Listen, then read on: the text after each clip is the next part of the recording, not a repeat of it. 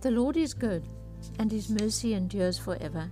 You are listening to Take 5 with Alex.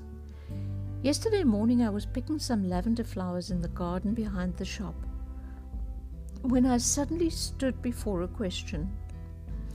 I was all by myself, but the intensity of the question was so real, there might as well have been someone standing right next to me demanding the answer. It was intense. Here's the question. If you lost everything you have, all your possessions, everything, and you were homeless, would you still be a nice person? Would you still be friendly? Would you still praise God? It made me think. It made me think very hard and take stock of what is important to me.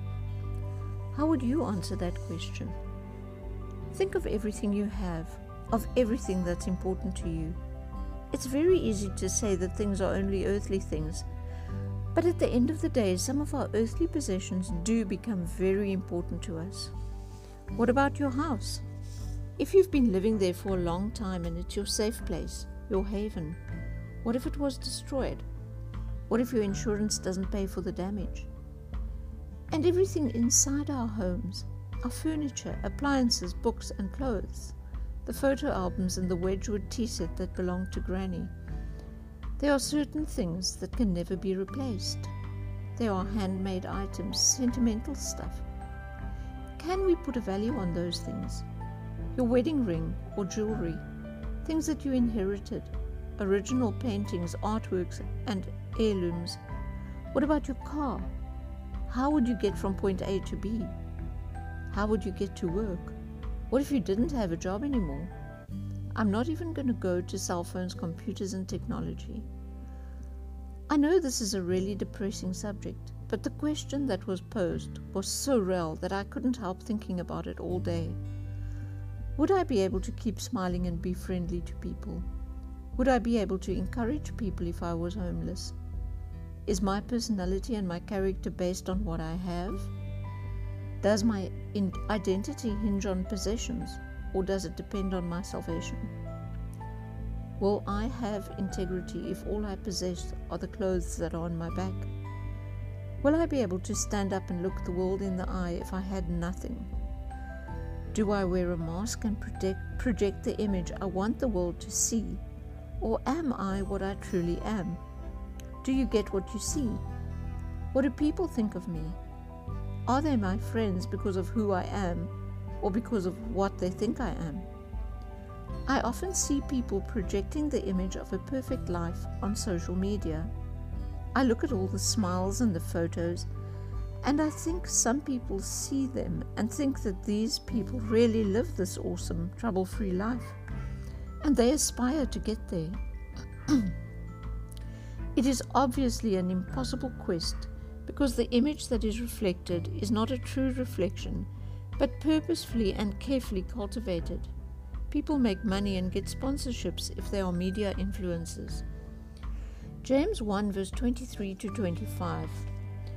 For if anyone is a hearer of the word and not a doer, he is like a man observing his natural face in a mirror. For he observes himself, goes away, and immediately forgets what kind of man he was. But he who looks into the perfect law of liberty and continues in it, and is not a forgetful hearer, but a doer of the work, this one will be blessed in what he does. We have to have a clear vision of who we really are. We can't pretend to the world or to ourselves. We can't wear a mask or even multiple masks to suit the occasion. If we behave in a certain way with friends, and in a different way with our families, and in still a different way at work, we must realize that there is a problem. I don't mean that we shouldn't be professional at work if we are casual at home, but our personalities should not change. 1 Peter 3 verse 3 to 4. Do not let your adornment be merely outward, arranging the hair, wearing gold, or putting on fine apparel.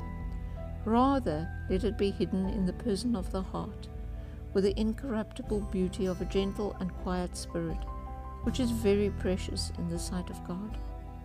2 Corinthians 5 verse 17.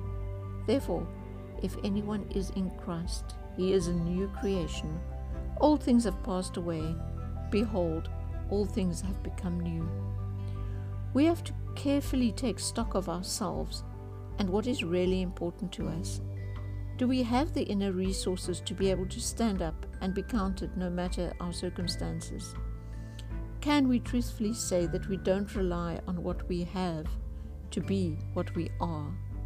Are we rooted deeply enough in Christ that we can say with David in Psalm 125 verse 1 to 2, "Those who trust in the Lord are like Mount Zion, which cannot be moved, but abides forever. As the mountains surround Jerusalem, so the Lord surrounds his people from this time forth and forever."